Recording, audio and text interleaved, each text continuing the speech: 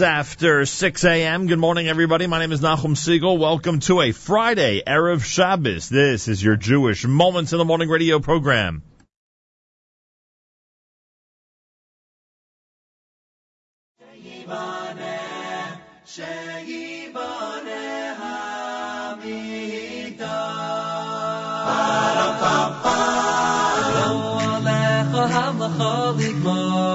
Lo alecha ligmar, lo alecha hamlecha ligmar, lo alecha ligmar. V'lo ata ben chori lehibatel mimena. V'lo ata ben chori, v'lo ata ben chori lehibatel mimena. V'lo ata ben chori. Sheyibane beis hamikdash, sheyibane beis hamikdash, sheyibane b'mei Rabbi Yameinu, sheyibane b'mei Rabbi Yameinu, sheyibane hamikdash, sheyibane beis hamikdash, sheyibane beis hamikdash, sheyibane b'mei Rabbi Yameinu, sheyibane b'mei Rabbi Yameinu, sheyibane hamikdash. Lo alecha hamlecha ligmar, lo alecha ligmar, lo alecha hamlecha ligmar, lo alecha ligmar. V'lo ata ben chori lehibatel mimena. V'lo ata ben chori, v'lo ata ben chori lehibatel mimena. V'lo ata ben chori. Sheyibane beis hamikdash, sheyibane beis hamikdash, sheyibane b'mei Rabbi Yameinu, sheyibane b'mei Rabbi Yameinu, sheyibane hamikdash, sheyibane beis hamikdash, sheyibane beis hamikdash, sheyibane b'mei Rabbi Yameinu, sheyibane b'mei Rabbi Yameinu, sheyibane hamikdash, sheyibane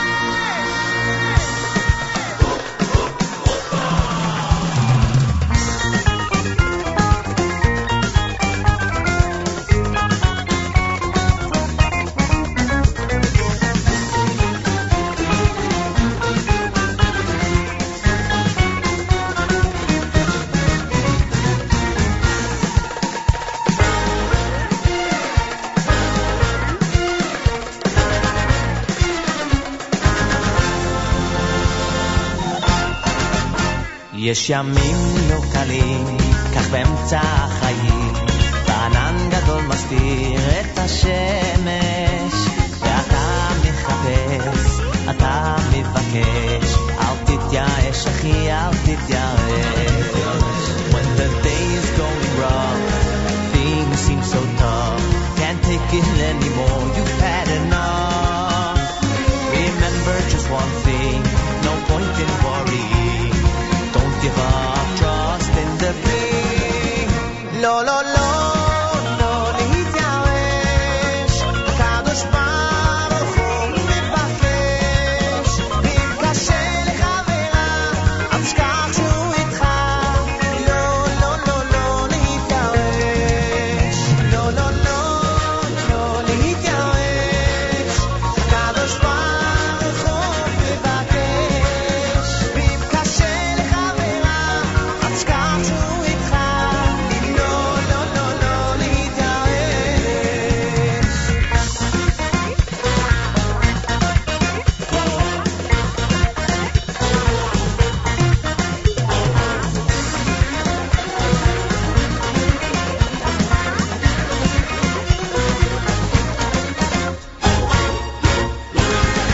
כשיש צרה גדולה, את תפחד אל תירא, למעלה הוא דורג ומגיע.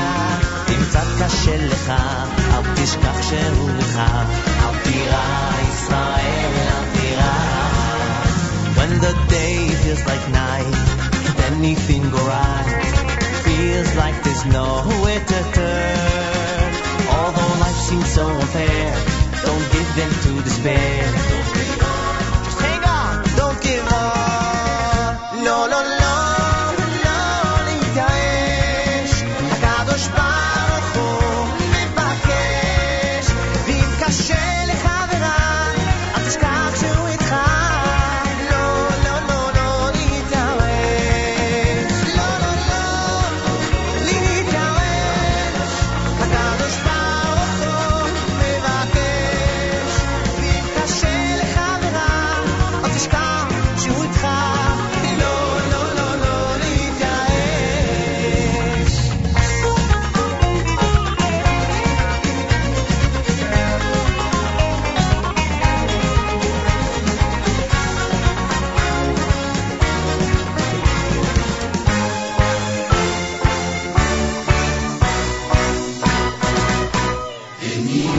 אין ייאוש בעולם כלל, לא עצבות, רק השמחה. לא, לא, לא, לא, לא, לא, לא להתייאש. לא, לא, לא, לא, לא להתייאש. הקדוש ברוך הוא מבקש, ואם קשה לך ורע, אל תשכח שהוא איתך. לא, לא, לא, לא להתייאש. לא, לא, לא,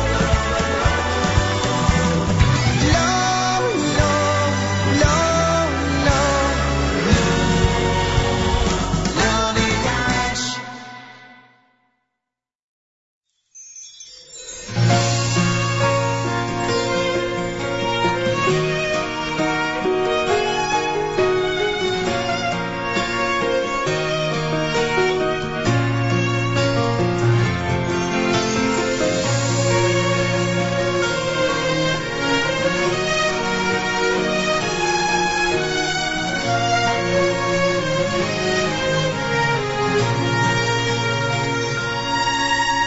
מה נאמר ומה נדבר, נח בסוד דרכינו ונחקור.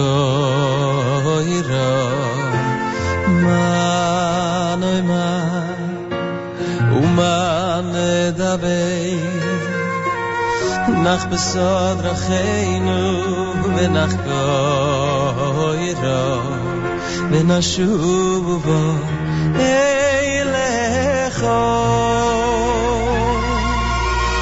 מה נאמר ומה נדבר, נח בסוד דרכינו ונחקור,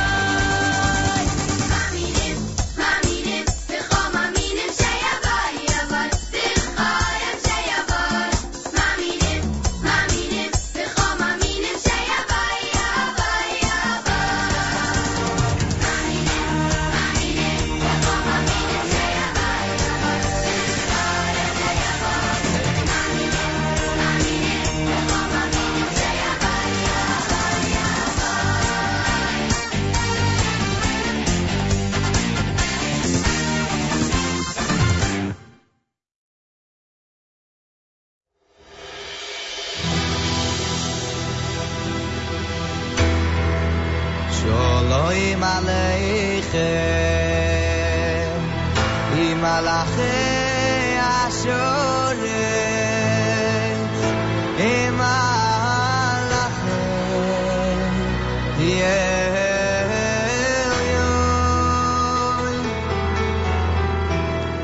V'hi melech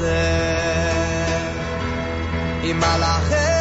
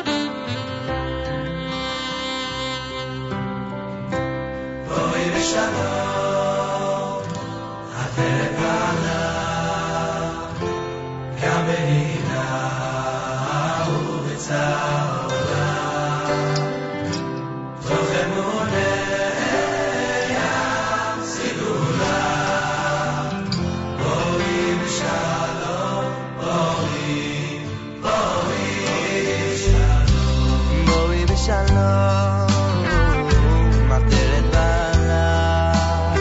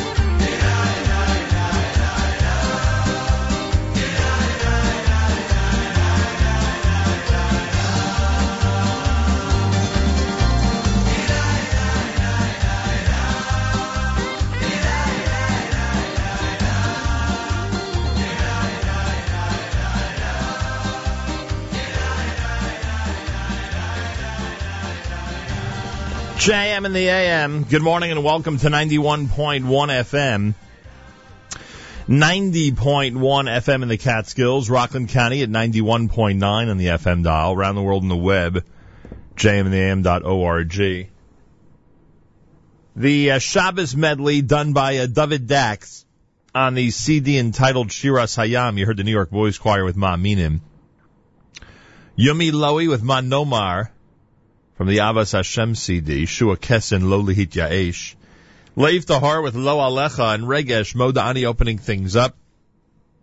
And we say good morning. It's a JM in the AM Friday on this 23rd day of January, day 3 in the month of Shvat, the year 5775, Tafshin Ayin Hey. Erev Shabbos Parshas Bo, candlelighting time at 4:42 on this Erev Shabbos, 4:42. Your official There we go. Your official candlelighting time. I jumped into the air signal on my headphones. I was completely confused. What did I say? 4:42? 4:42 on this Erev Shabbos. And it is Parshas Bo. A week from Wednesday is Tu B'Shvat. Can you imagine? A week from this Wednesday is Tu B'Shvat. I know I'm often accused of moving the calendar along too quickly, but I'm excited because the warmer weather might be on the way. I don't know if it's on the way yet, because today we have sunshine and a high of 42, but tonight we have snow and a wintry mix, low of 31. Rain and snow tomorrow for Shabbos, 37 degrees is the high. And the question, of course, what type of snow situation are we going to have over the weekend? That seems to be the big question. I don't have an answer. I have no idea. It's 100% precipitation for tomorrow, but I don't think anybody has a clue if it's going to be those, anywhere from a dusting to 6 inches that they're predicting in different areas. I have no idea. But we might have some snow to look forward to if you're one of those people who loves to see a good snowstorm at the end of January. Been spared so far. We'll see what happens basically so far. We'll see what happens over the next 24 hours or so. Maybe a little more, yeah. May take 36 hours to see what type of snowfall we get. JM in the AM at 24 minutes before 7 o'clock. Malcolm Hoenlein an hour from now. The weekly update, one of our amazing features, concentrates on what's happening in this incredible world of ours. And boy, there's a lot going on, all right. There is a lot happening. Israel, around the world. Just a lot to discuss. Weekly update coming up about 7:40 Eastern Time here at JM in the AM. Rabbi Yudin, of course, at 8:15. We'll wrap up the week at 9 o'clock. Plenty in our stream all day long, including an incredible Erev Shabbos music mix presented by Kedem that happens every single Erev Shabbos on our stream starting at 10 a.m. until candle lighting. Every store, every establishment, every public place, every home, every car should have that stream going. The incredible Erev Shabbos music mix, no matter where you are, every single Friday. JM in the AM. Here's the Moshav Band.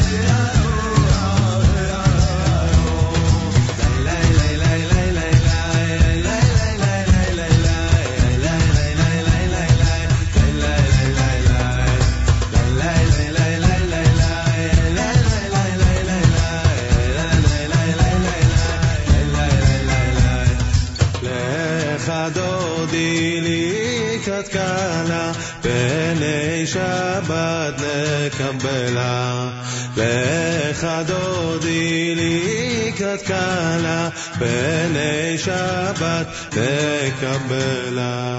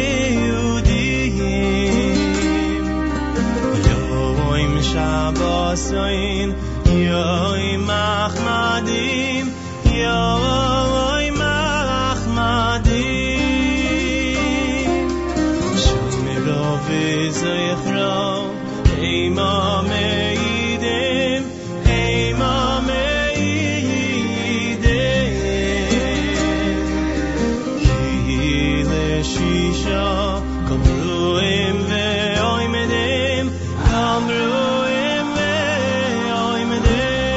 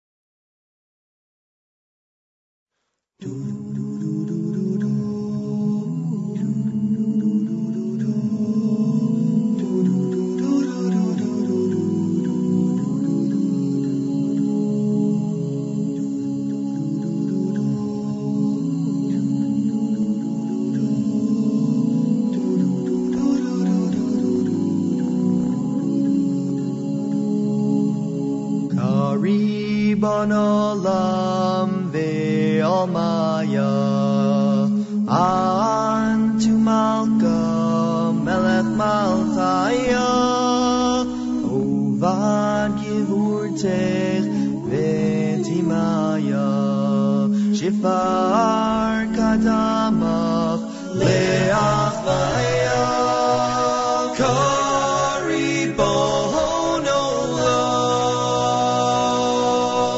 ve'Almaya,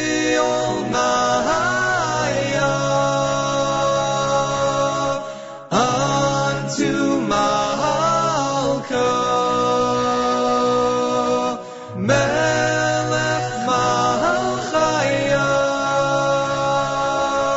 Shivachin Asader Tzafra v'Ramsha, Lachel HaKadisha Divra Kol Nafsha, Irim Kadishin Uvnei Enasha, Chebat Para V'Yofe Shemaya, Karibon Olam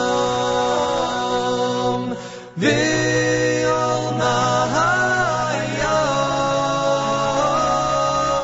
unto Malka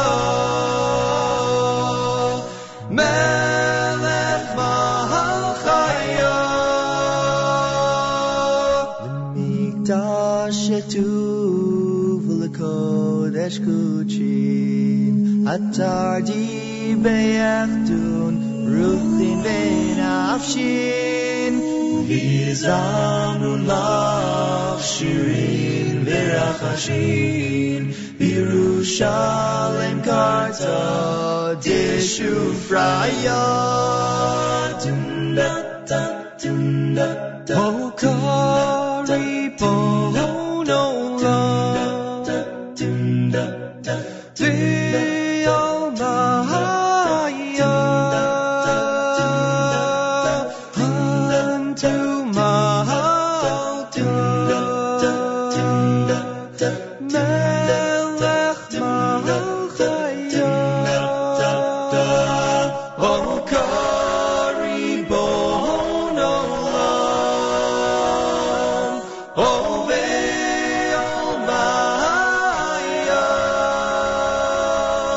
O unto Malka, O Melech Malchaya, O Karibon Olam, O ve'Almaya, O unto Malka, O Melech Malchaya.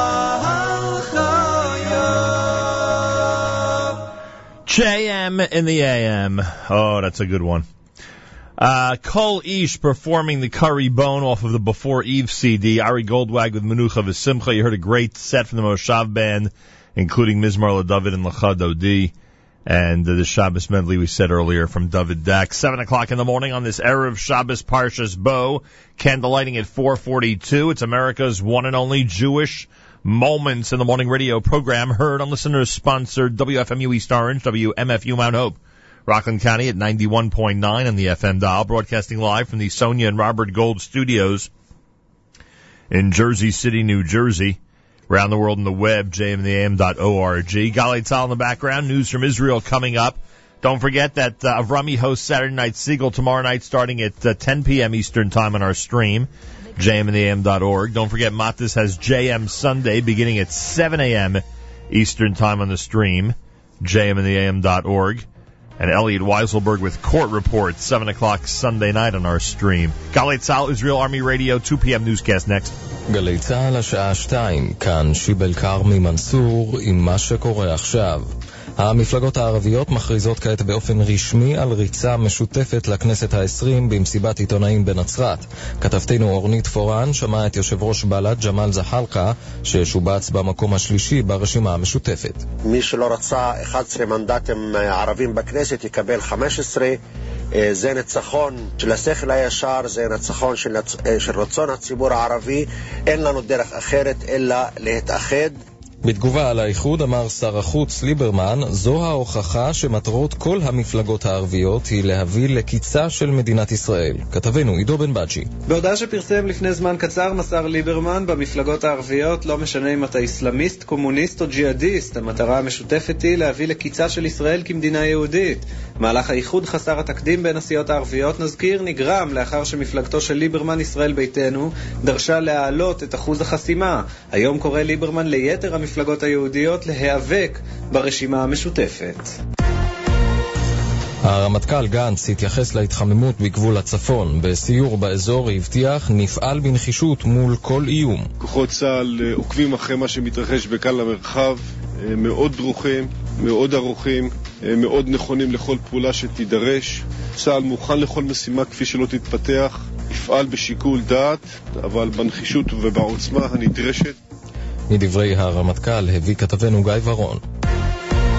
המחבל שרצח 5 במרכול הכשר בפריז נקבר לפני זמן קצר בצרפת לאחר שמדינת מוצאו סרבה לקבל את גופתו. כתבתנו עופרי אשל. עמדי קוליבלי בן ה-32 נקבר בחלקה המוסלמית בבית קברות בדרום מזרח פריז, שבועיים לאחר שרצח 4 אזרחים יהודים במרכול הכשר במזרח פריז ושוטרת. תחילה נקבע שקוליבלי, שהכריז בסרטון להשתייכותו לדאעש, יקבר במולדתו מאלי. אך אמש הודיעו הרשויות במדינה האפריקאית כי הן מסרבות לקבור אותו על אדמתם. הטניסאי הישראלי דודי סלע הודח מאליפות אוסטרליה הפתוחה על ידי רפאל נדל. כתבנו תאו וייס. סלע נכנס 6-1 ו-6-0 בשתי המערכות הראשונות, אך בשלישית הקשה מאוד על נדל שניצח 7-5. הטניסאי הישראלי זכה לתשואות רבות בסיום מהקהל במגרש המרכזי, והוא מסיים את דרכו באליפות בסיבוב השלישי. התחזית לסוף השבוע התחממות. אלה החדשות שעורך יותם ברגר, בצוות אדר קרפיול וסגי גבאי.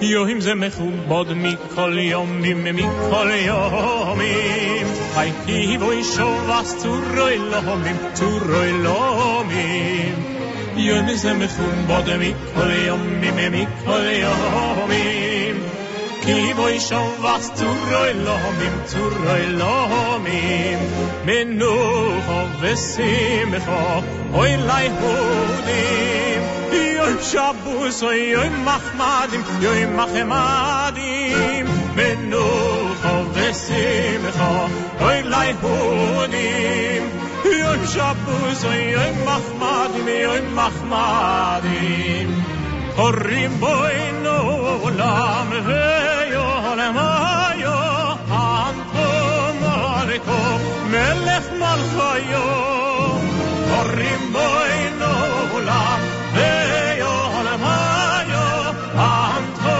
מלכו מלך מלכיו ברוך גדול אשר נשם לנוחו לנפשנו פדיון אישי זמנוחו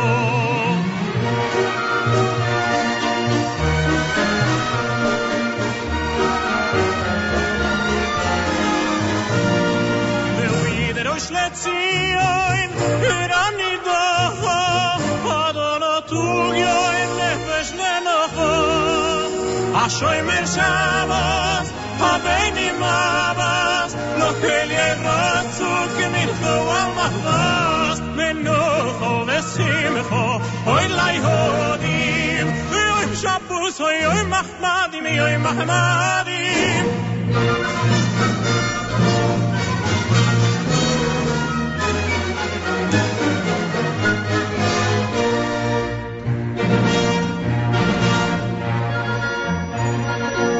מי שלא יאכלנו ברכו באמוני צובנו סובנו מהוי סרנו כדבר אדרישם מי שלא יאכלנו ברכו באמוני צובנו מהוי סרנו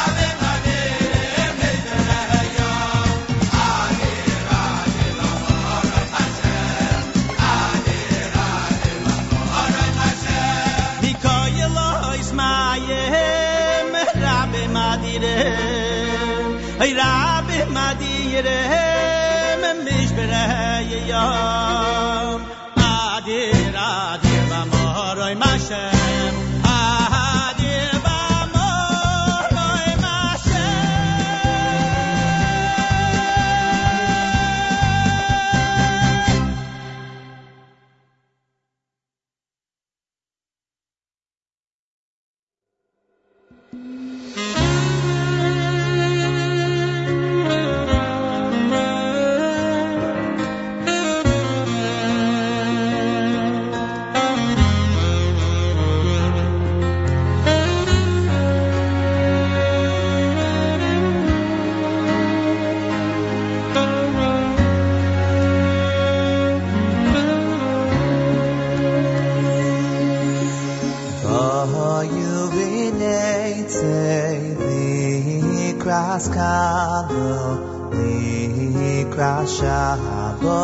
Shabbos Malkisor Bo Yuvinei Yitzei Likras Kalo Likras Shabbos Malkisor Bo Yuvinei Yitzei Likras Kalo Likras Shabbos Malkisor Boyu Veneitei Likras Kalo Likras Shabbos Malkisor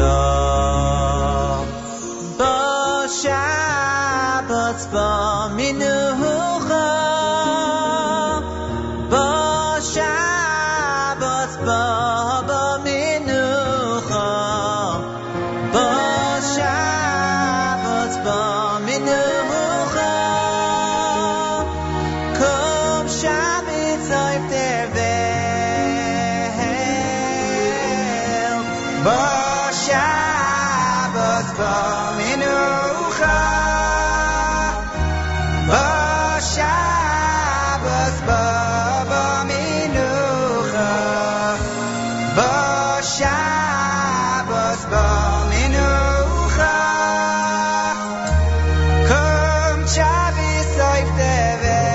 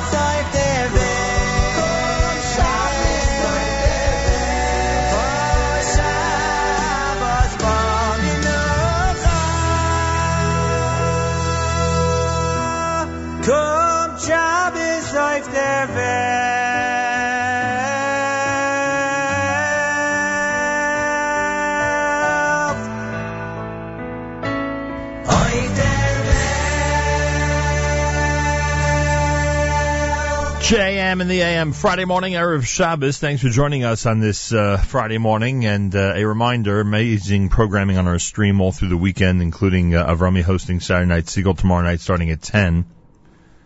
And the Matis with JM Sunday live this coming Sunday morning starting at 7 a.m. Eastern Time. We were up at Yeshiva University last night on the Washington Heights campus and saw an amazing basketball game between the Yeshiva College Maccabees and Mount St. Vincent. And what a spirited crowd. It had been a long time. Well, I shouldn't say that, because in recent years I have been at games with really good crowds, but last night was something special. Unfortunately, Yeshiva took a very tough overtime loss on a buzzer beater last night, which was just a killer, an absolute killer. But they played unbelievably. They played up to their reputation, which has been spectacular all season long. So congratulations to Coach Elliot Steinmetz and the Yeshiva College Maccabees on what so far has been a great season. They should keep going as they march through the Skyline Conference, which has tightened up as of last night's heartbreaking loss. Candlelighting at 4:42, 27 degrees, sunshine, a high temperature of 42, some wintry type stuff coming later on today and over Shabbos. To get ready for that, Malcolm Hoenlein will join us about 20 minutes from now. It's the weekly update that goes on each and every Friday starting at about 7:40, and we'll discuss a whole bunch of stuff that happened this week. There is a lot to talk about, that's for sure. So I'll have that for you coming up here at JM in the AM. Reminder, the JM in the AM excursion to the Holy Land starts on the 27th of July with our friends at Keshet Israel and Ariel Tours, and we hope that everybody out there will join in and participate with us in what I'm sure will be a unique summer adventure to the Holy Land, which will include live radio broadcasts, but also meetings and greetings and the touring with some of the most amazing personalities in the state of Israel. Information about all of this, go to my website, NachumSiegel.com. If you click on the photo at the top of me in front of Marat Machpelah, you will get all the information, the itinerary, the registration page, etc. for the summer trip starting on the 27th of July. So please join us, and we look forward to you being part of a very important, interesting, and fun summer adventure to the Holy Land. JM in the AM. More coming up, including this from Usher Sharf and Sons.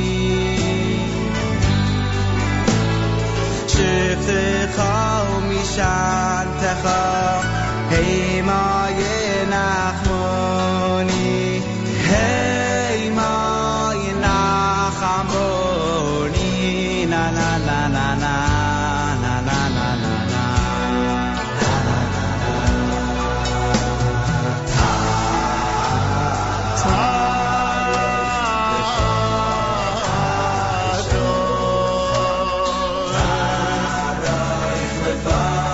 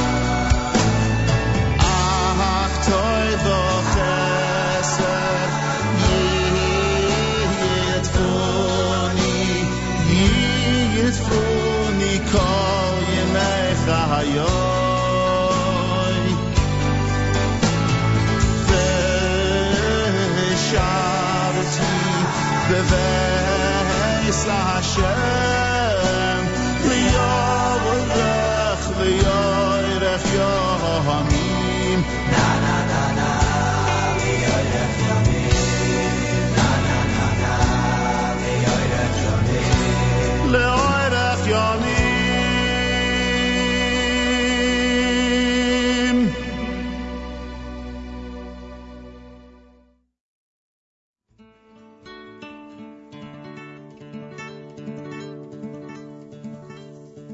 Ki va moed,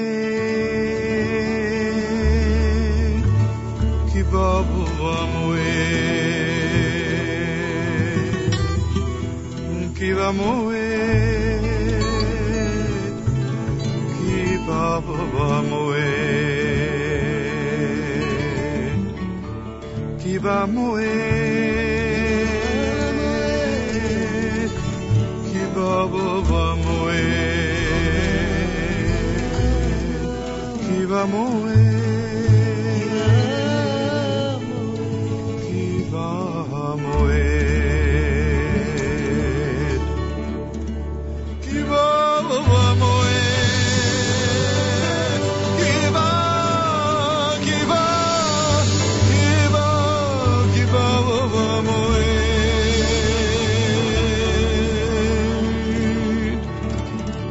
kiva moed.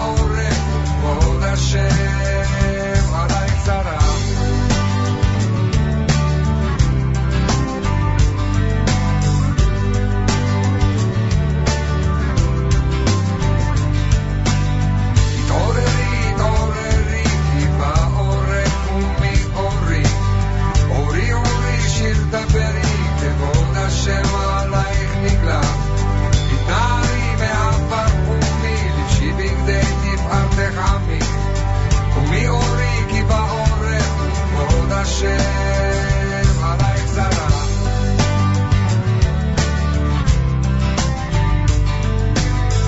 כי הנה החושך יכסה ארץ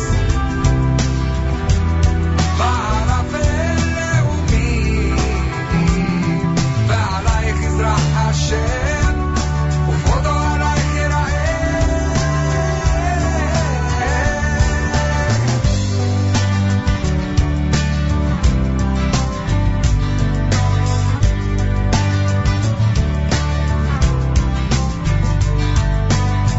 כי הנה החושך יכסה ארץ בערפל לאומי ועלייך יזרח השם וכבודו עלייך יראה התעוררי התעוררי כי באורך ומאורי אורי אורי שיר דברי כבוד השם עלייך נגלה התנערי מעפר קומי לבשי בגדי תפארתך עמי קומי אורי כי באורך וכבוד השם עלייך זרח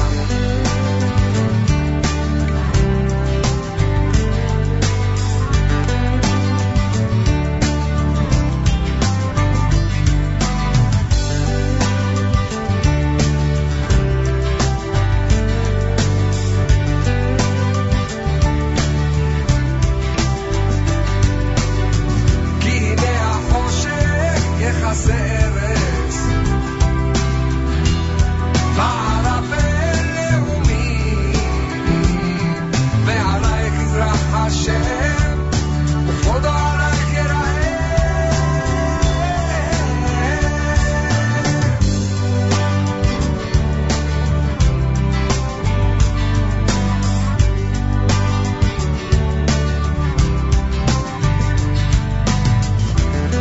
כי הנה החושך יכסה ארץ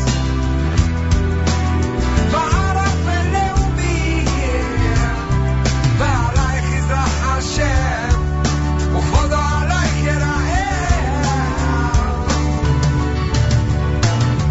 התעוררי התעוררי כי באורך ומאורי אורי אורי שדברי כבוד השם עלייך נגלה התנערי מעפר קומי לבשי בגדי תפארתך עמי קומי אורי כי באורך וכבוד השם עלייך זרח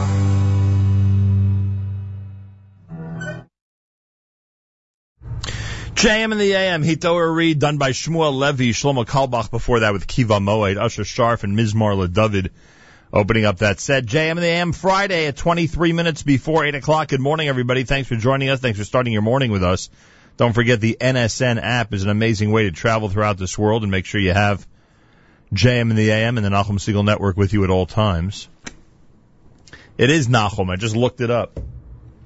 Just discussing with somebody whether there's any place that we know of that the name Nachum has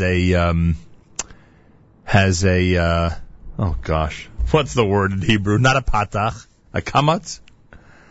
And the answer is no. At least based on everywhere we saw, it's a patach.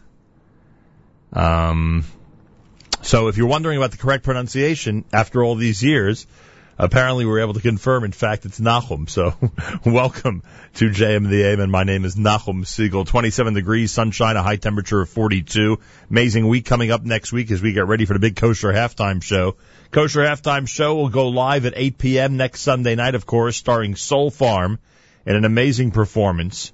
Big thank you to all of the sponsors, and a big thank you to all of you who encourage us to put together quality, family-friendly programming that happens to be that we happen to encourage to be played and watched and enjoyed during halftime next week, halftime of the big game.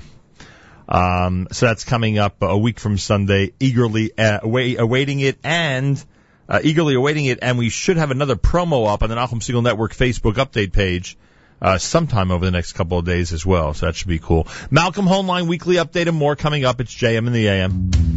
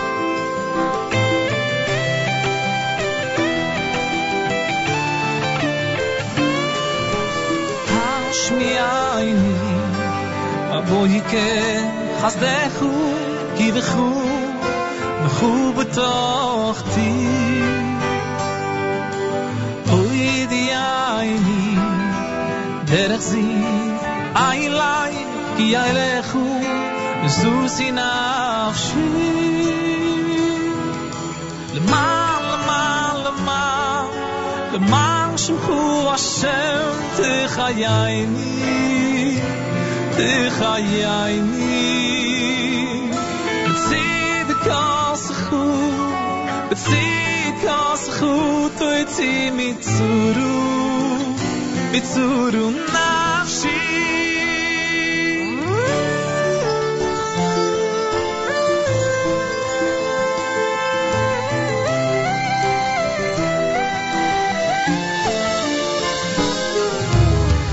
Ashmiyaini Moike Hasdechu Birchu Birchu betochti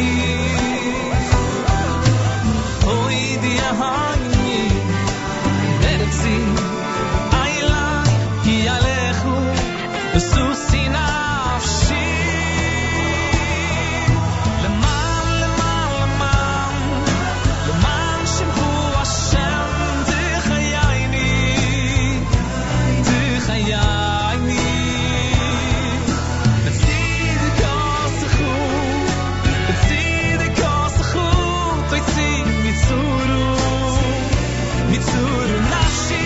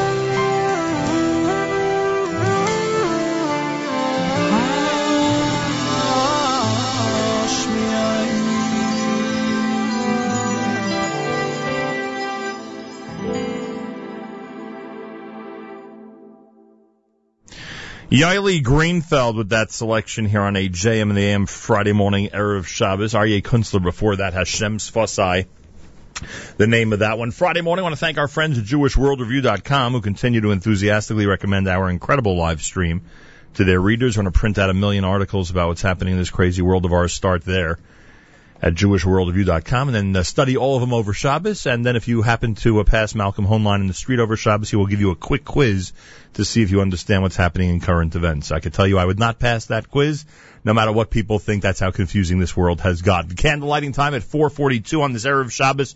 Parshas Bo. Malcolm Hoenlein is Executive Vice Chairman of the Conference of Presidents of Major American Jewish Organizations and joins us for the weekly update here at JM and the AM. Mr. Hoenlein, welcome back to JM and the AM. Thank you. Always good to be with you. Greatly appreciate that. What do we know about the terror attack in Tel Aviv? We're always concerned about this being a sponsored attack, part of a larger network. We know about the issue of incitement. What's the latest about what happened with this mass stabbing on a Tel Aviv bus this week?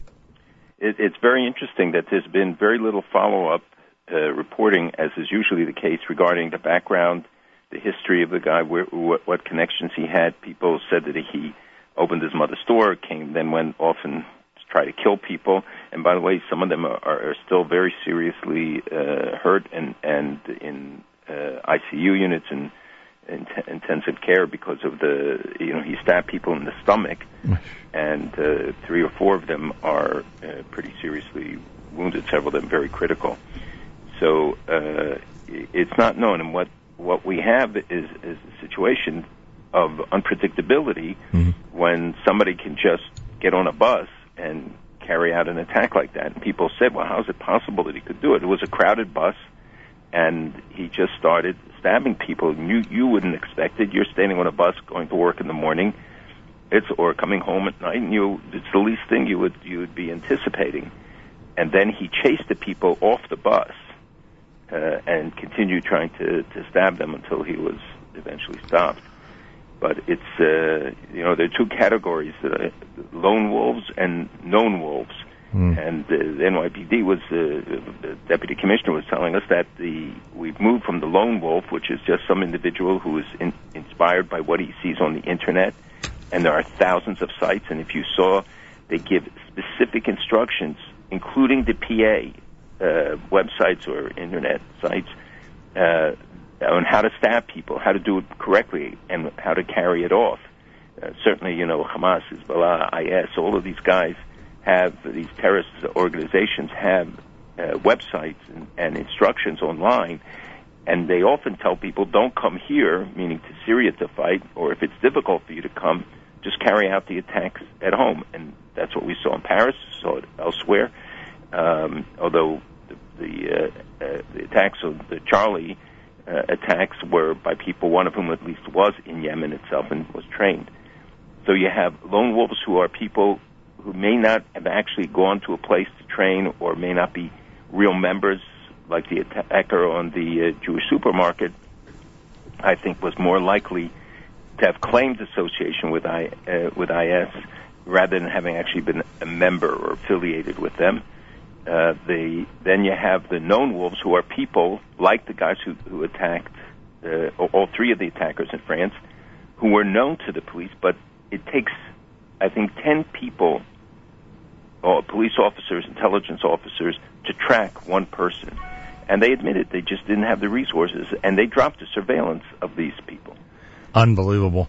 You do not feel it's irresponsible for people like Naftali Bennett and other members of the Israeli government to lay blame for an attack like the one in Tel Aviv at the feet of Mahmoud Abbas, right? That's not irresponsible. That's legitimate, correct? I think that it's legitimate to talk about the role of the PA in inspiring violence, in incitement to violence, in justifying violence, and the result is attacks like this. And the fact is that they're not rooting him out in the way that they should. There is cooperation between the security forces of the PA and the Israeli security, and we should note that still continues. It's one of the threats they hold over Israel, is that will not continue if the money doesn't come through, if they don't release the money they're holding. Do you believe that the PA helps, in fact, to quell terror attacks? There is cooperation between the security forces that has helped prevent. They often leave it to the Israelis to come in, Israeli forces who often go in at night, as you read, or often don't read, but they arrest known terrorists that they have been seeking. They did it this past week again. So there is some cooperation in that, but the larger problem is that Abbas and other leaders there justify the violence. When they say Al-Aqsa is under siege, they know what the result will be, right, how people will and will be aroused, and how they will start demonstrating, and they will incite them to violence. And so I believe Abbas has to be held to account. I think the U.S. and others have not done enough. The president has raised this issue. We've heard it mentioned, but it's in passing, when in fact the incitement here and in all of the cases that we see is a critical factor. And when they see the pictures of the beheadings, when we see the appeals by religious leaders, by others, authority figures, to people to engage in these kind of attacks, and they name the targets. The United States is a target, Israel's a target, Europe is a target, and then they don't respond to it, and you don't go to the source of who's responsible, and not only that, who carries it out, not even the organization that is behind it, but who funds them, who aids and abets them. When Qatar does this, they got to be held to account, and not, be brought in as if they are a legitimate partner. One of the most important things I want to reiterate is that when there is a lone wolf situation, as this might have been in Tel Aviv, still you, as an analyst, remind everybody that the lone wolf situation came about because of incitement. It's not an isolated episode to the point that there's nobody else to blame and nobody else in the process. The atmosphere is also guilty in that situation. Well, as you know, I've said this many times. I'm not really convinced that there are completely lone wolves. Right. It can happen. And we've seen the United States. We have crazy guys who load up their homes with weapons and go and carry off an attack in a school and something else. But in most cases, if not in all, you will find some link to radical literature, to a website, to a imam, to a prison experience, to having been in Pakistan or Syria or Iraq. Some connection is always there. Right. And, you know, they have to search it out, and you can't say, well, it could be indirect instead of direct. But the fact is that there's always something. Generally, people don't go, even crazy people don't necessarily just go out and kill wantonly like we saw this week. All right, earlier in the week there was an airstrike on Syria. Has anybody taken responsibility for it? I thought you, but in terms of officially taking responsibility, no, nobody has taken responsibility. Can you tell us the nature of the attack? I know that there was a revelation this week that in addition to Syrian officials, there were some Iranian officials killed as well. Could you give us an update on what the nature of the attack was? There were no Syrian officials killed. They were Hezbollah officials. Excuse me, right, Hezbollah, right. You know, distinction is important because it tells you who's operating in the region. So first of all, there were some very high-value scores in this, and people, I guess, from the media, you certainly wouldn't get the full impression. Jihad Muniya, who was the son of Ahmed Muniya, who was killed by the Israelis, he was the head of the military forces of Hezbollah. This is his son, who's taking a key role. He was put in charge of the Golan by Hezbollah, and he was there along with IRGC, the Iran Revolutionary Guard people, including a very high-profile general whose role it was to build 4 new Hezbollah missile bases. He's an expert in ballistic missiles, and we believe that he was there planning, and they were going to show him a strike, and they went to an outpost in the Golan to look at what was going to be carried off. And Israel, perhaps with drones, or somebody else who has the capability, or perhaps Israel, maybe, just because I know they have drones, right. I mentioned them. This is near Quneitra, which those who remember the 6 Day War, and this is an area now occupied. Quneitra has been occupied by ISIS forces. The border itself is controlled by Syrian rebels. This was a planned attack. The general from the Iranian general was acknowledged by Iran for the first time, something they rarely do because many of their officers were killed in the fighting in Syria, some in Lebanon. The fact that the IRGC, the Iran Revolutionary Guard, is acting so publicly, usually they operate behind the scenes because it doesn't want to be seen as if Iran is manipulating this. They have come out now in the open, as they have in other places, including in Yemen and obviously in Iraq, where they're very public. Soleimani takes his picture taken all over in Baghdad, shown with troops, shown engaged in other activities. So the implications of this are very great. Of course, people are concerned about what kind of potential backlash there could be from the attack. It is an escalation in a sense, but there is increasing concern about the potential for some sort of an action that they were planning ground attacks, and I warned that the new attacks won't be necessary, will be in addition to missiles. Hezbollah's goal is to break through on the ground. There was a film released this week by Hezbollah showing or indicating cross-border tunnels, despite the fact that the Minister of Defense of Israel and others have said there's no evidence of it. I'm not saying that they're wrong, but this film would certainly raise questions about their capacity. And the Iranians are acting with greater and greater bravado. They showed a picture, it's a satellite picture, but for the first time they showed a 27-meter-long missile, which is a very long missile that could go far beyond Europe, would be able to carry a satellite, but also could carry a large weapon. And it's on a launching pad near Tehran. So they're being more blatant, I think, because they see that the West is backing off, that they can get away with it. And they show that they challenge him. Has Hezbollah issued a warning of retaliation against Israel? They have. Yes. And then Israel expects in public statements that Syria and Lebanon are going to be able to control them and encourage them not to attack Israel? Israel has warned them about the consequences of any action. Israel's preparing. They beefed up their... No, I understand, but Israel also is citing the Syrian and Lebanon leadership. And with the expectation... Well, it's not just against Hezbollah. Obviously, they're talking about... You have a confluence of factors, and remember that these guys are fighting each other also. But Hamas and Hezbollah and Iran Revolutionary Guard are obviously working together. Iran is invested a lot with Hezbollah. Hezbollah is in charge, for instance, of the protection of Damascus. Right. All I'm saying, though, is that if Hezbollah, God forbid, attacked Israel, it might be difficult to lay blame at the Syrian government, right?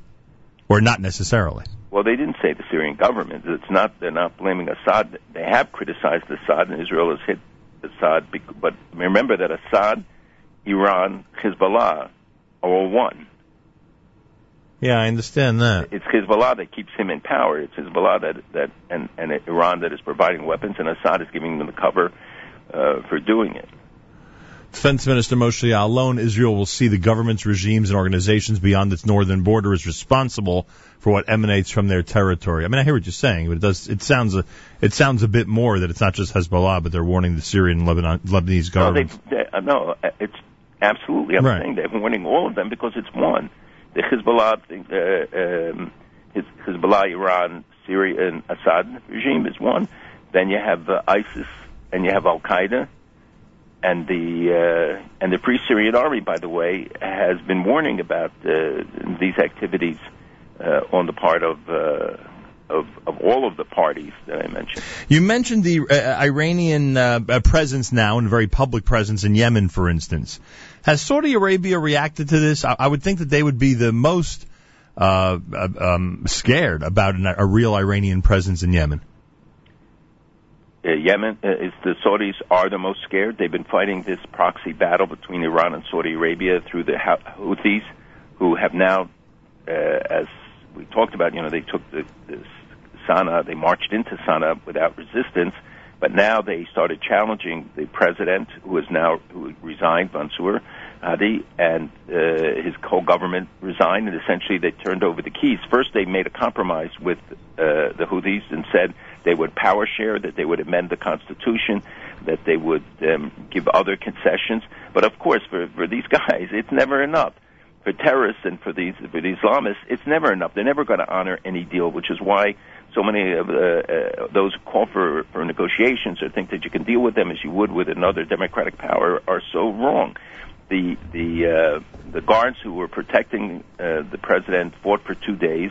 The Houthis won, and now they're moving on to the bases that I talked about, I think a week ago or 2 weeks ago, where you have long-range missiles, which will give them even a greater capacity to carry out attacks. The Iranians moved ships to Bab al-Mandab, which is the important straits in Yemen and between Yemen and Somalia. The nature of activities there in Yemen are heating up. You have now a division of the country between the Houthis and Al Qaeda. Two wonderful choices. Wow.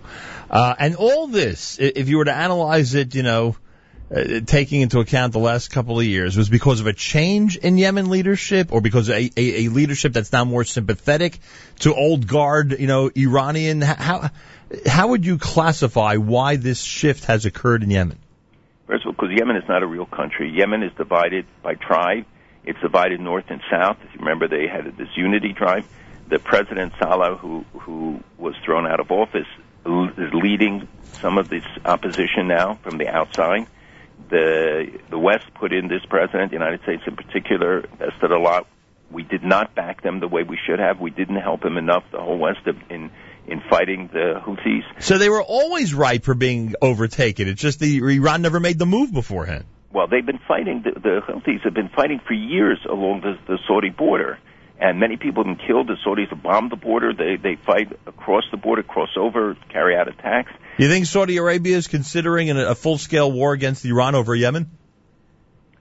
I don't think that Saudi Arabia feels it's ready for a full-scale war, and especially with the death of the king now, so there'll be a period of transition. When was the death? Today? Yesterday? He died yesterday at the age of 90. Meaning King of Saudi Arabia. The King of Saudi Arabia. He's Abdullah. He's being replaced by Salman. All of these are half-brothers. They're all sons of Abdulaziz bin Saud. And they're not the type to go in and save Yemen. They are doing things now, supposedly, to try and assist. The question is why they didn't do much more. They did fight along the border, but they didn't really have an ally because the Yemeni army has been so weak and very little to rely on. And again, the strategic importance of the location means that Iran controls the Straits of Hormuz and now the Straits of Bab el-Mandab. As they said, they can put a chokehold on all the shipping, a chokehold on American shipping. All the ships coming through the Suez Canal from the Red Sea, the Dead Sea, the Gulf of, and from the Indian Ocean. A lot of it all transverses these places, including a large part of the oil coming to the west.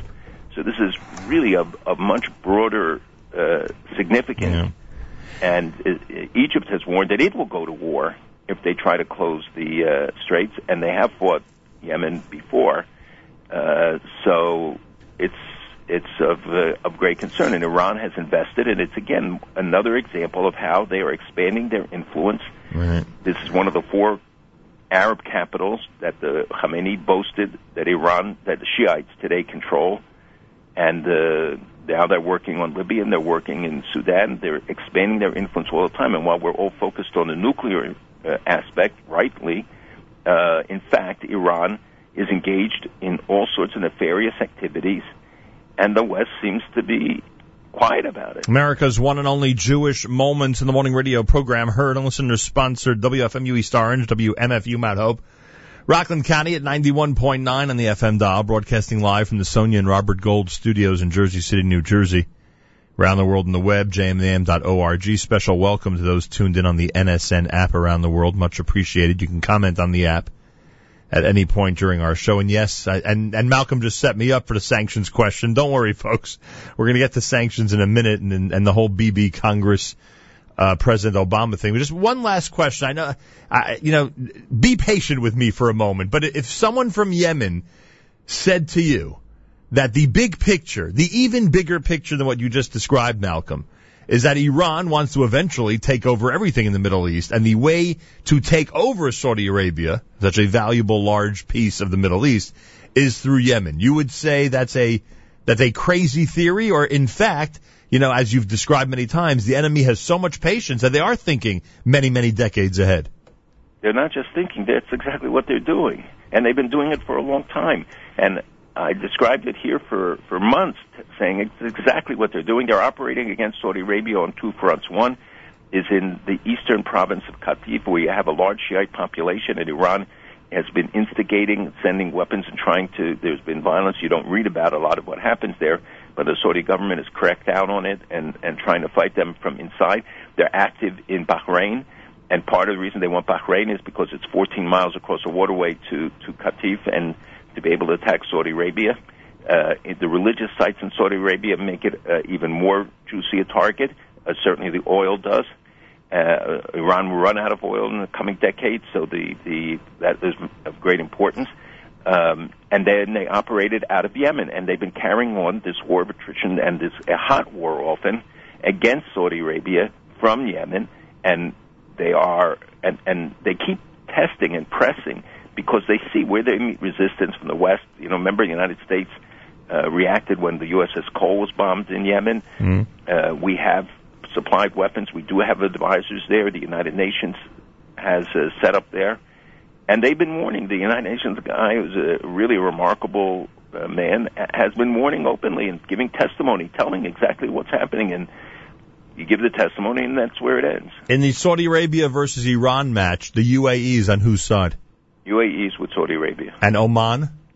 Oman is a good question. It's essentially with the UAE as part of it, but they flirt with Iran, do trading with Iran.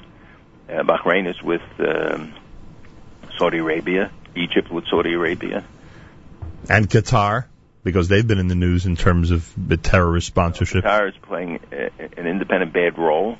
Kuwait? They're another factor where they've been supporting a lot of the terrorist organizations, and they're very anti-Saudi Arabia. The Arabs call it a country built on a television station, meaning Al Jazeera. Right. They hate the Qataris. The new emir that we thought would be better, in fact, the young guy was worse. And so... what about Kuwait? Kuwait is with Saudi Arabia. You know, it's great to do this segment with a map in front of me. I mean, Dubai, which is this big tourist destination and certainly one of the richest parts of Gesundheit to you. One of the richest parts of the world, am I right? I mean, it's one of the biggest economies in the world, and it's right next door to Iran. Like, it's right there. There it is. Well, you have a lot of Iranians. They operate out of there. It's one of the places they try to bypass the sanctions.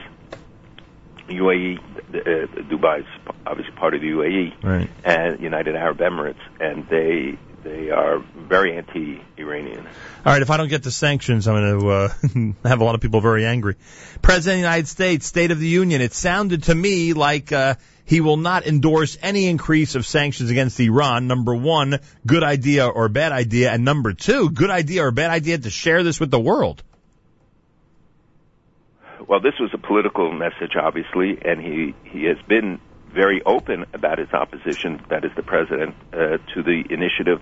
Kirk Menendez, and Senator Menendez, a Democrat, has been incredibly courageous, as have others, in continuing to fight, because they do it on the basis of principle. They say, look, if it made sense that sanctions brought the Iranians to the table, the threat of new sanctions would be stronger. And they're saying, no, if you bring more sanctions, the Iranians will have an excuse to walk away. The Europeans will break the sanctions, and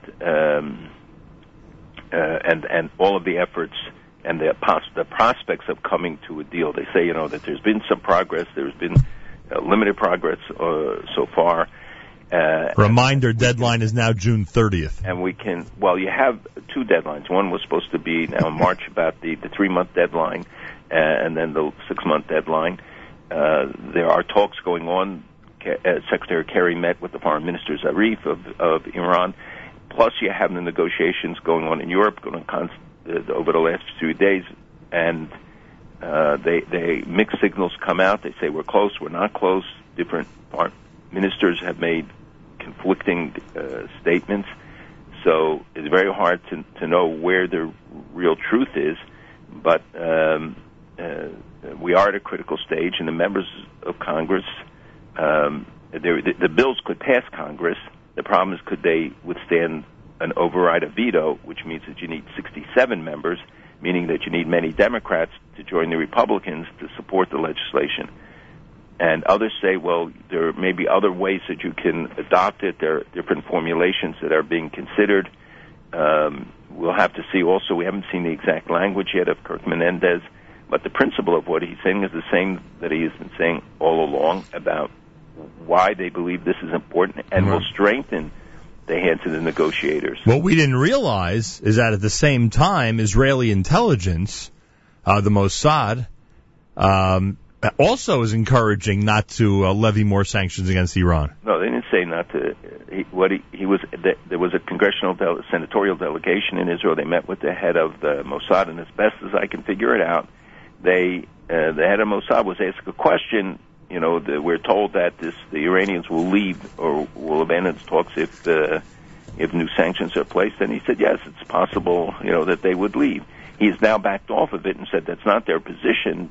As you know, the Prime Minister has been very strong on this as well. He strongly supports additional sanctions and the initiatives, which is one of the reasons why his potential visit or his expected visit to do a joint session of Congress speech is additionally controversial.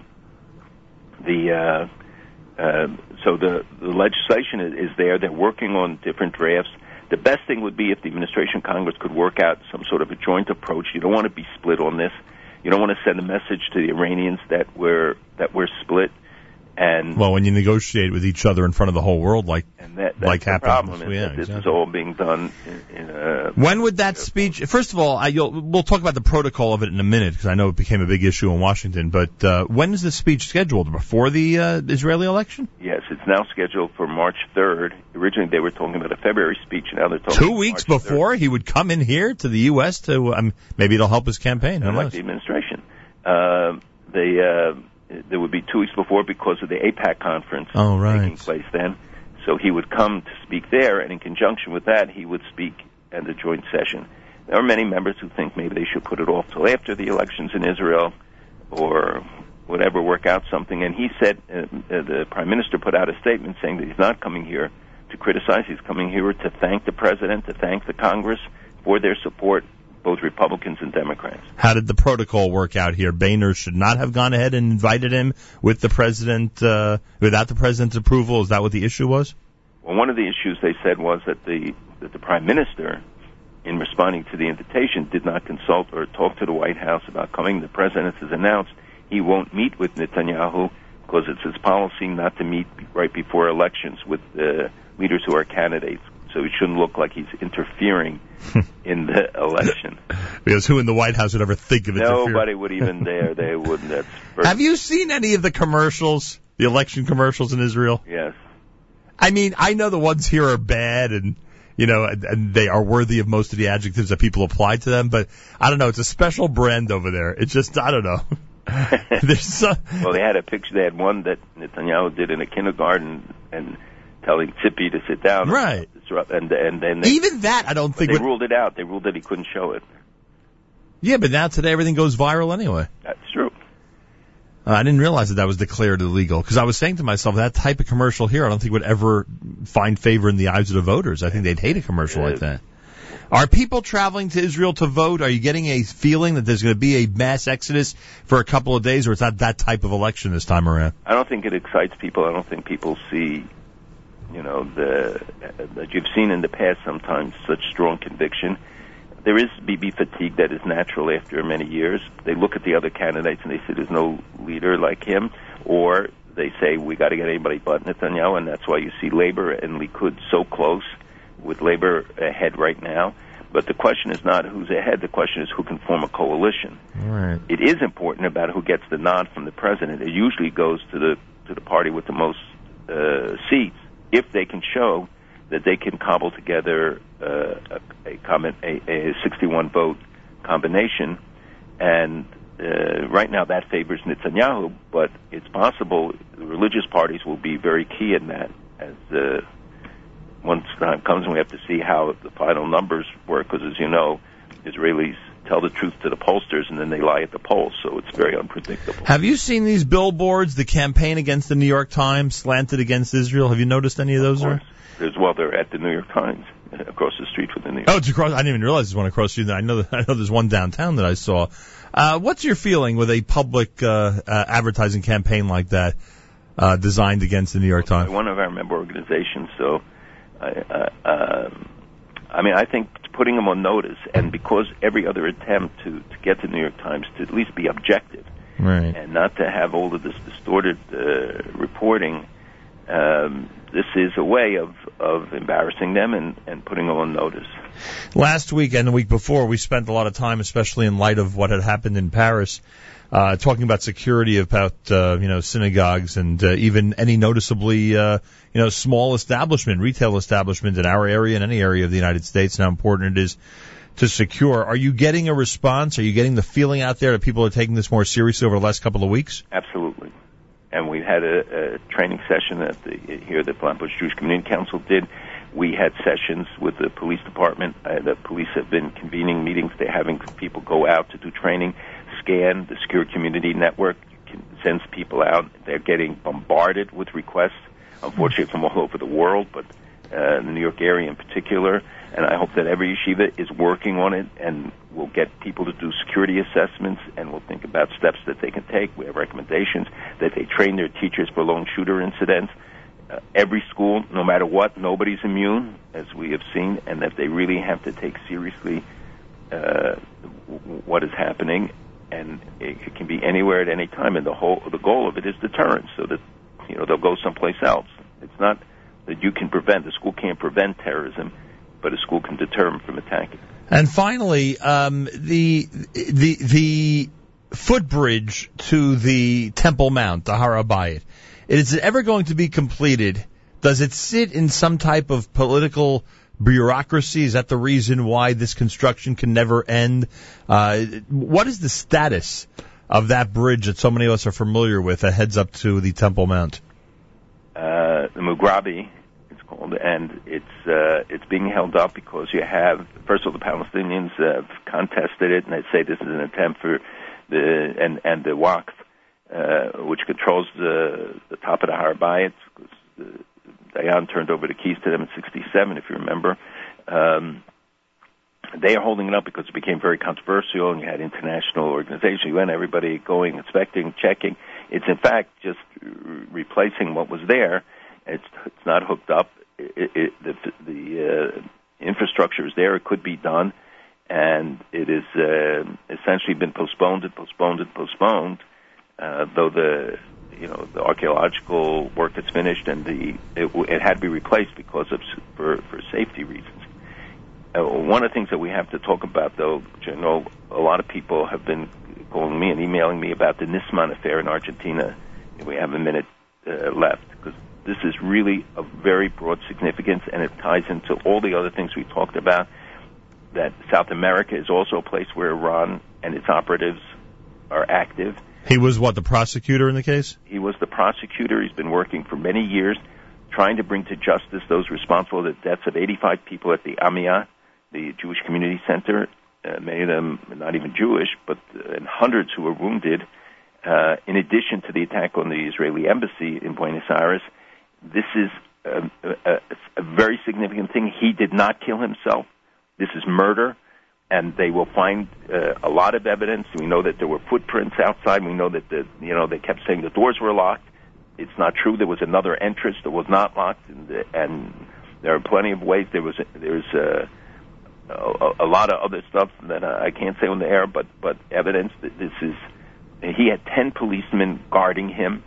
The gun wasn't his. Then they said it was an associate who gave him, and then they found that there was no powder marks on his hand from the shot. This is a remarkable man whom I hosted in New York. He was courageous, and that day he was to give testimony in Congress that would have named Kirchner, the president of Argentina, Timmerman, the foreign minister, as having been making a deal for oil from Iran in exchange for immunity for the suspects in the attack that include Larijani, the former prime minister, Rafsanjani, rather, the former prime minister, Vahidi, the former foreign minister, and a guy named Mohsen Rabbani, who was the cultural attaché. They have tapes of his conversations with Argentinian officials. It's a 297-page report. This is really significant, and Nisman was a hero. The Jewish community there is so shaken up by this. It is almost like the attacks in France in terms of their impact on people. And Mohsen Rabbani, we believe, helped coordinate the bombings. There's plenty of evidence, and that's just before he was going to testify, something he's been building up to for a long time. Is clear that this was not a suicide, but a murder in order to prevent this information from getting out. Unbelievable. More next week with our weekly update, Fridays at 7:40. Malcolm, have a wonderful Shabbos. And Good thank Shabbos, everybody. There you go. Malcolm Hoenlein is Executive Vice Chairman of the Conference of Presidents of Major American Jewish Organizations. Friday morning, Erev Shabbos Parshas Bo with candlelighting at 4:42 on this Erev Shabbos. This time each and every Erev Shabbos, every Friday morning, with great pleasure we present Rabbi Benjamin Yudin, spiritual leader of Congregation Shomrei Torah in Fair Lawn, New Jersey, to address the entire listening audience concerning the Torah portion of the week. Good morning, Rabbi Yudin. Good morning, Nachum. Good Erev Shabbos, everybody. Tomorrow we have the privilege of reading Parshas Bo. With Parshas Bo, one can say that we are actually off and running. Off and running in the sense that the Torah is our constitution, and in this week's Parsha we have no less, according to the Chinuch, than 20 mitzvos. We have 9 positive mitzvos, including the mitzvah of the Jewish calendar, which we will touch upon, please God. We have the mitzvah of eating matzah on the night of Pesach. We have the mitzvah of Vigadato Lebincha, relating the story, and hence the name Haggadah for the book that we use to relate the story. And there are 11 prohibitions, including the prohibition of not to eat chametz on Pesach, not to break a bone in the Korban Pesach. I'd like to, however, focus on the name of the parsha. Interestingly, the parsha begins, chapter 10, verse 1. Vayomer Hashem el Moshe. Hashem says to Moshe, Bo el Paro. 7 makos, 7 plagues occurred in last week's parsha. We are up to the last 3. And Hashem is sending Moshe back to Paro and telling him exactly what's going to happen. Now, interestingly, in last week's parsha, when God first sends Moshe to Paro, he says to him, Lech el Paro, go to Paro. Moshe has a mission specifically there to warn him by the river that the waters are going to be turned into blood. God says to Moshe, go. Here, he tells him to go to Paro in a strange way. The name of the parasha is not Lech, go to Paro, but it's Bo el Paro. Bo in Hebrew means come. Should it not say go to? And our rabbis teach us a very important principle that's contained in this introduction, in the opening words of the parsha. And that is that Hashem is inviting Moshe to come and join him to participate in the process. Of course, God can do it alone. He wants Moshe, man, to join him. So when he says, come to Paro, it's as if it were written in the Torah, Bo, come, and as if there was a caret, meaning another word on top, E.T., come with me. I'm going to be there. I'm with you. In essence, I'm the one that's doing it. But you are being invited to come and join me in the process. And think about it. The very first mitzvah of these 20 mitzvos that are found in Parshas Bo is the mitzvah of Kiddush HaChodesh, the mitzvah of the unique Jewish calendar, that we have a calendar which is lunar in the sense that our months are determined by the moon, as well as in conjunction with this solar, that every 19 years we have 7 years of leap years in order to make sure that our holidays will fall in the right season. Pesach is to be in the springtime, Sukkot is to be in the fall. But listen carefully. The very first Rashi of the Torah is that the Torah should have begun with chapter 12 in the book of Shmos, verse 1 and 2, whereby Hashem commands Moshe and Aaron the first mitzvah, which is the Jewish calendar. And the question I'd like to ask is, what is so special about this mitzvah that it really is the first? And I'd like to suggest the following. If you think about it, what is the mitzvah? The mitzvah is that following day 29 in any month, if 2 witnesses, 2 individuals, saw the new moon on the night following day 29, they are instructed to come and travel the next morning to Yerushalayim, to the Sanhedrin and to testify there that they saw the new moon. And this is done even on Shabbos, as we are taught in the second chapter of the Gemara Rosh Hashanah. Now, when they came to testify, it's obvious that the Sanhedrin were well versed in astronomy. They asked the witnesses who were interrogated, tell us, Keitzad Ra'isa es halavana? How did you see the moon? Was it lifnei hachama or li'achar hachama? Was it facing the sun or away from the sun? Was it to the north or the south? How high was it above the horizon? Which way were the crescents leaning? How wide was it?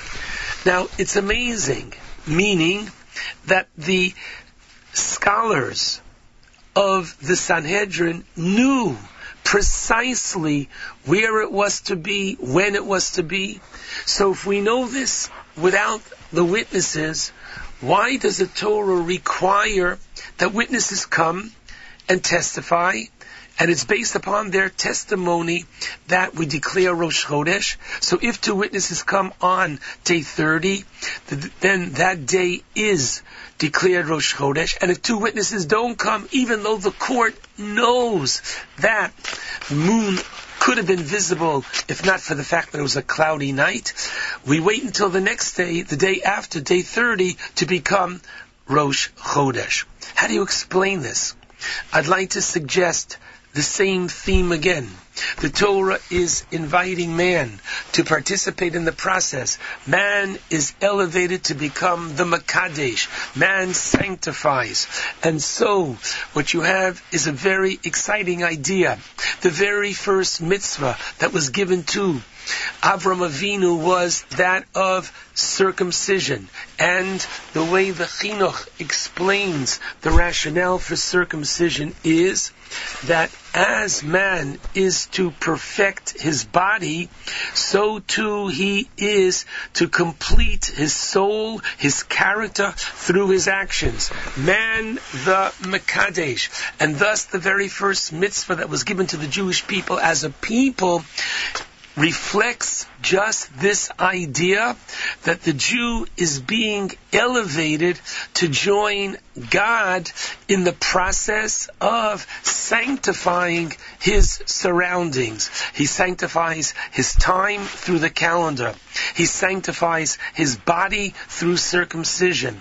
He sanctifies his location through his being Mekadesh Eretz Yisrael, through his building and suffusing sanctity into a Beis HaMikdash. So in essence, what the Torah is saying by using the term bo, come with me, Hashem is basically speaking in this case here to Moshe. Moshe, you have a shlichus, you have a mission, you have a tafkid, you have a purpose. And I know what you're saying. You've got a physical deformity, you've got a speech impediment. Don't worry, I will be with you. And so it is that each and every individual has a tafkid, has a purpose and a mission in life. And your mission is different than the person next to you, and the person in front of you in shul, and the person in back of you in shul. And therefore you can't judge a mission by what you have to do, because, as I will show you so powerfully, we don't always know what our mission is. And in fact, more often than not, we don't. Tosfos, in the first chapter of Kedushin, brings the Yerushalmi, which tells an incredible story. It seems that Reb Tarfon was ill, and his Chaverim, the other Chachomim, came to visit him. They were greeted at the door by his elderly mother, and she said to the Chachomim, please pray for my son Tarfon. He is such a good son. So once she said that, they asked her, oh yeah? Tell us, what makes him such a good son? She says, not too long ago, we were walking on Shabbos, and the strap to my sandal broke. There was no Erev where we were, so he couldn't go and bring another strap, another sandal. So what did he do? He got down on his knees and he put his hands in front of him, and I walked on the palms of his hand rather than I should get my feet dirty. So if you or I heard this story, what would have been our response? One word. Wow. Because after all, we know, as the rabbis did, what the law calls for. Kibud av v'em does not call for putting your hands under mom's feet, that mom should walk on your feet. Now, what was the response of the rabbis? The rabbis didn't say like you or I would have said, wow. You know what they said? They said, he hasn't even fulfilled half of what his obligation as a son is. How do we understand this?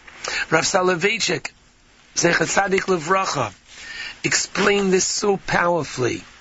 And he said as follows, that had you asked anybody in this story, Rav Tarfon himself, his mom, the other rabbis, what was Rav Tarfon's tafkid, his purpose in life, in this world?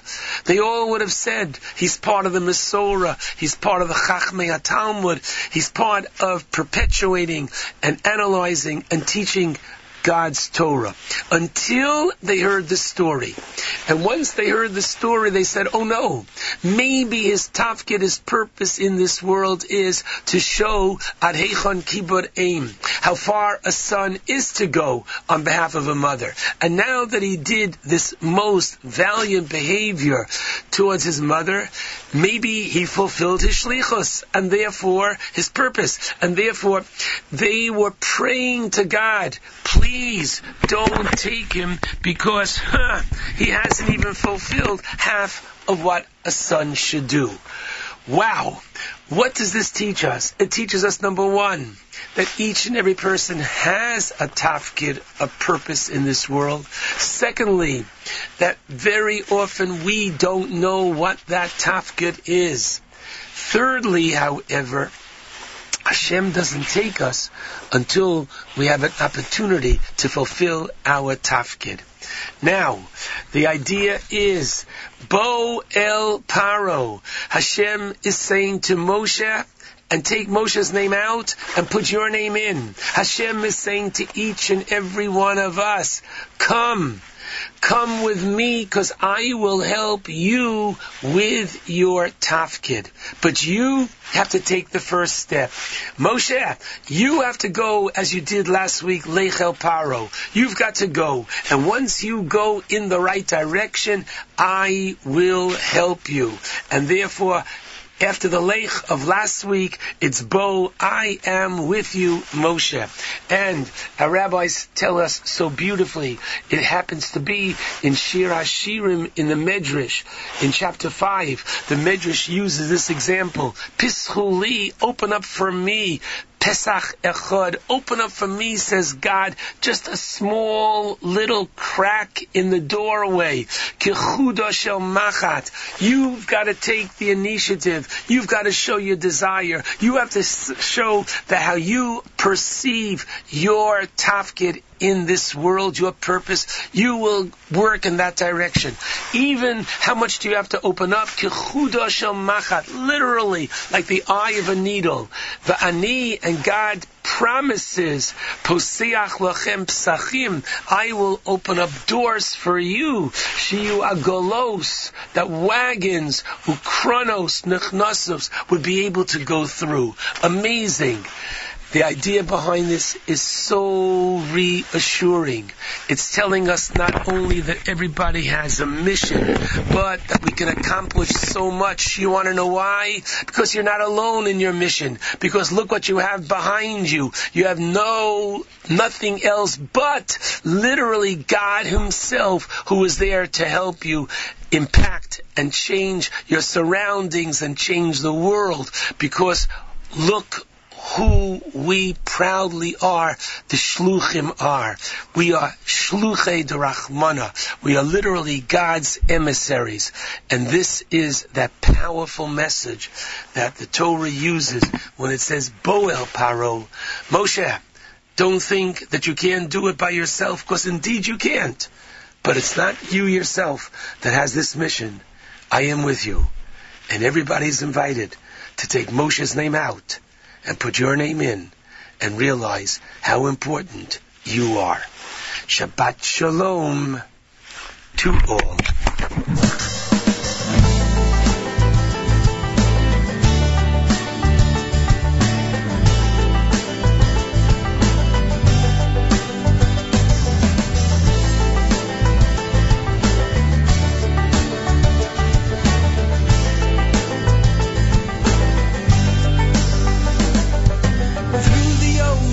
And the rivers, through every single dawn, no matter what the soldiers said or how the rain would pour, Lady always kept a smile and wiped the tears away.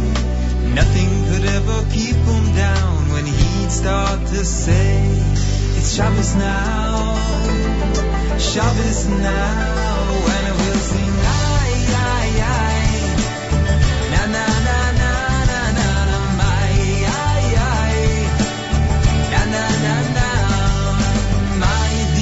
Many Chusay, Shabbos HaMalko.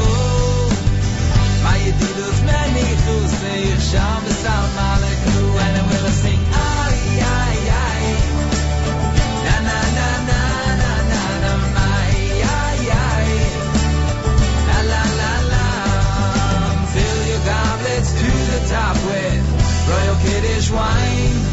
Invite your family and your neighbors. It's now your time.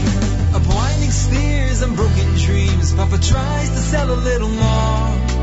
Penny here, a penny there. Mama cries and clothes she tore. My lady always kept a smile and wiped her tears away. Soon things will turn around. Soon we're gonna say, it's Shabbos now, Shabbos now. And we'll sing, aye, aye, aye.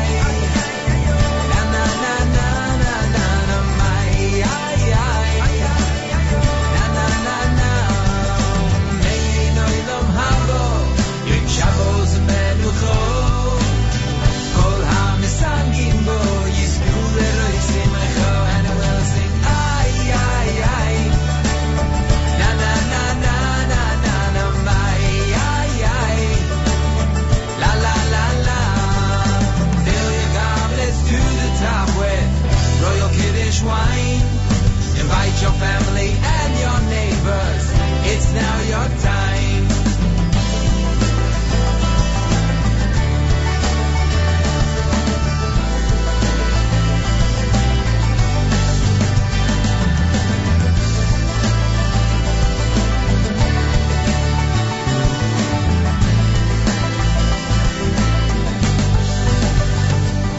On a Palm Beach Isle not far from here, they gather to celebrate 80 years, a life of courage through times of senseless hate.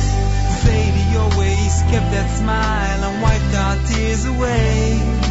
Promised us there'll come a time when we'll always say, Shabbos now, Shabbos now. And we'll sing, aye, aye, aye. Na, na, na, na, na, na, na, my, aye, aye. Na, na, na, na. Vedo sei nu sagt mir ja, wenn das jo goin be anacho. Vedo sei nu sagt mir ja, wenn das jo goin be anacho. And I wanna sing, aye, aye, aye.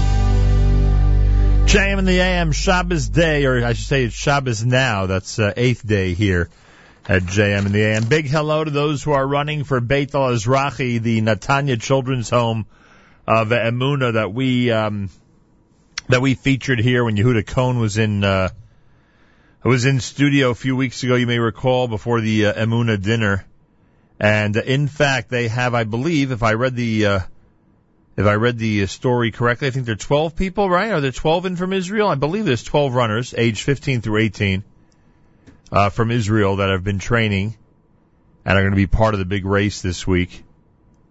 The children are running in memory of the 8 IDF soldiers from the Golani Brigade's 13th Battalion who were killed in the Gaza operation against Hamas this past summer. And their names are listed here.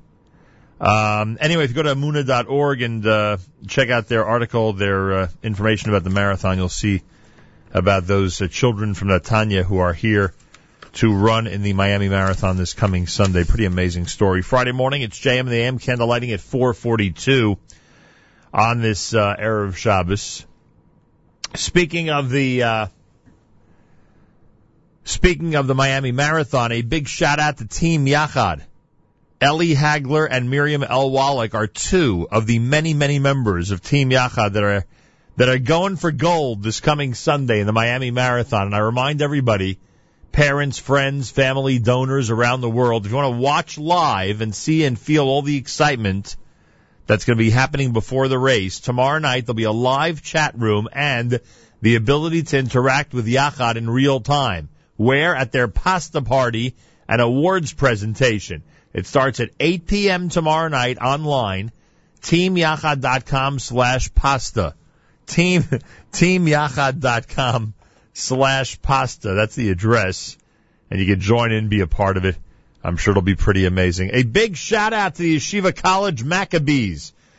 For the first time this season, I had the opportunity to be at a Yeshiva College home game last night, and it was a heartbreaker. They lost on a 3-point buzzer beater, and I mean literally a buzzer beater in overtime, which was heartbreaking. But boy, oh boy, Coach Elliot Steinmetz and the Macs, they are rolling this season, playing some very, very meaningful games, and their quest for the Skyline Conference Championship continues. I believe they are now tied for first place in the Skyline Conference. So a big shout out to the Maccabees and to all their amazing players. It was really an incredible an amazing contest. Wish it would have gone the other way, but hey, that's the way the ball bounces, as they say. JM the AM, speaking of the ball and the football and the larger football, the deflated football, and all the other stuff. Kosher Halftime Show is coming up a week from Sunday. Make sure you are where you need to be, at a computer or your laptop or iPad, whatever the case may be, so you can see the Kosher Halftime Show starring Soul Farm. It is coming up a week from Sunday, approximately 8 p.m. Eastern Time. Kosher Halftime Show starring Soul Farm. We'll talk plenty more about it next week right here at JM in the AM. 14 minutes before 9 o'clock on this Erev Shabbos at JM in the AM.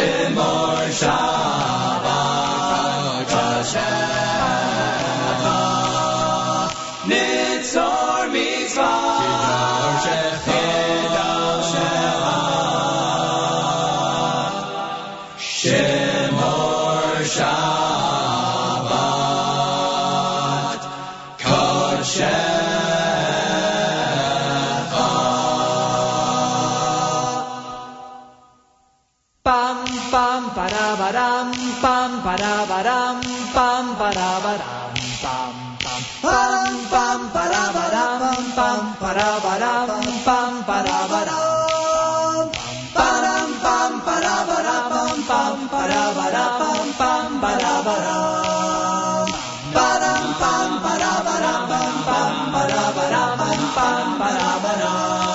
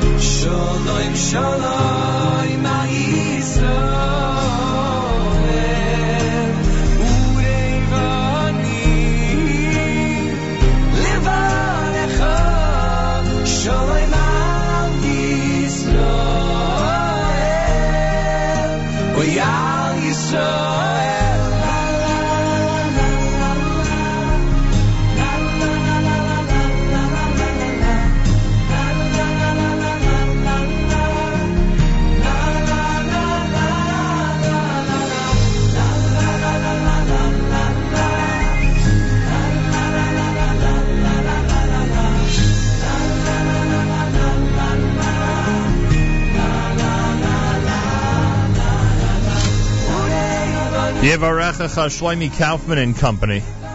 Friday morning, Erev Shabbos with candle lighting at 4:42. Those of you just returning from vacation, yeshiva break, welcome back. And thanks to those tuned in around the world on the NSN app. Whoa, jumped the gun on that one. On the NSN app, it is greatly appreciated. Time to say good Shabbos. It's Journeys at JM in the AM.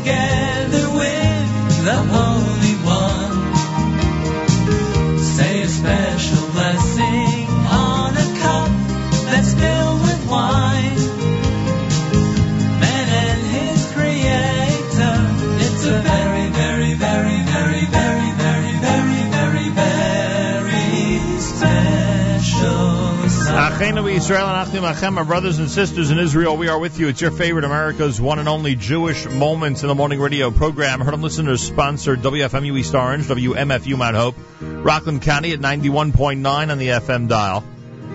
Broadcasting live from the Sonia and Robert Gold studios in Jersey City, New Jersey, and around the world on the web at jmintheam.org. Have a wonderful Shabbos, great weekend, everybody. Tune into all of our wonderful programming, including all day today on our stream at jmintheam.org, and of course tomorrow night with our Rummy starting at 10, and Matis Sunday morning with JM Sunday starting at 7 a.m. Eastern Time. Till Monday, Nachum reminding you, remember the past, live the present, and trust the future.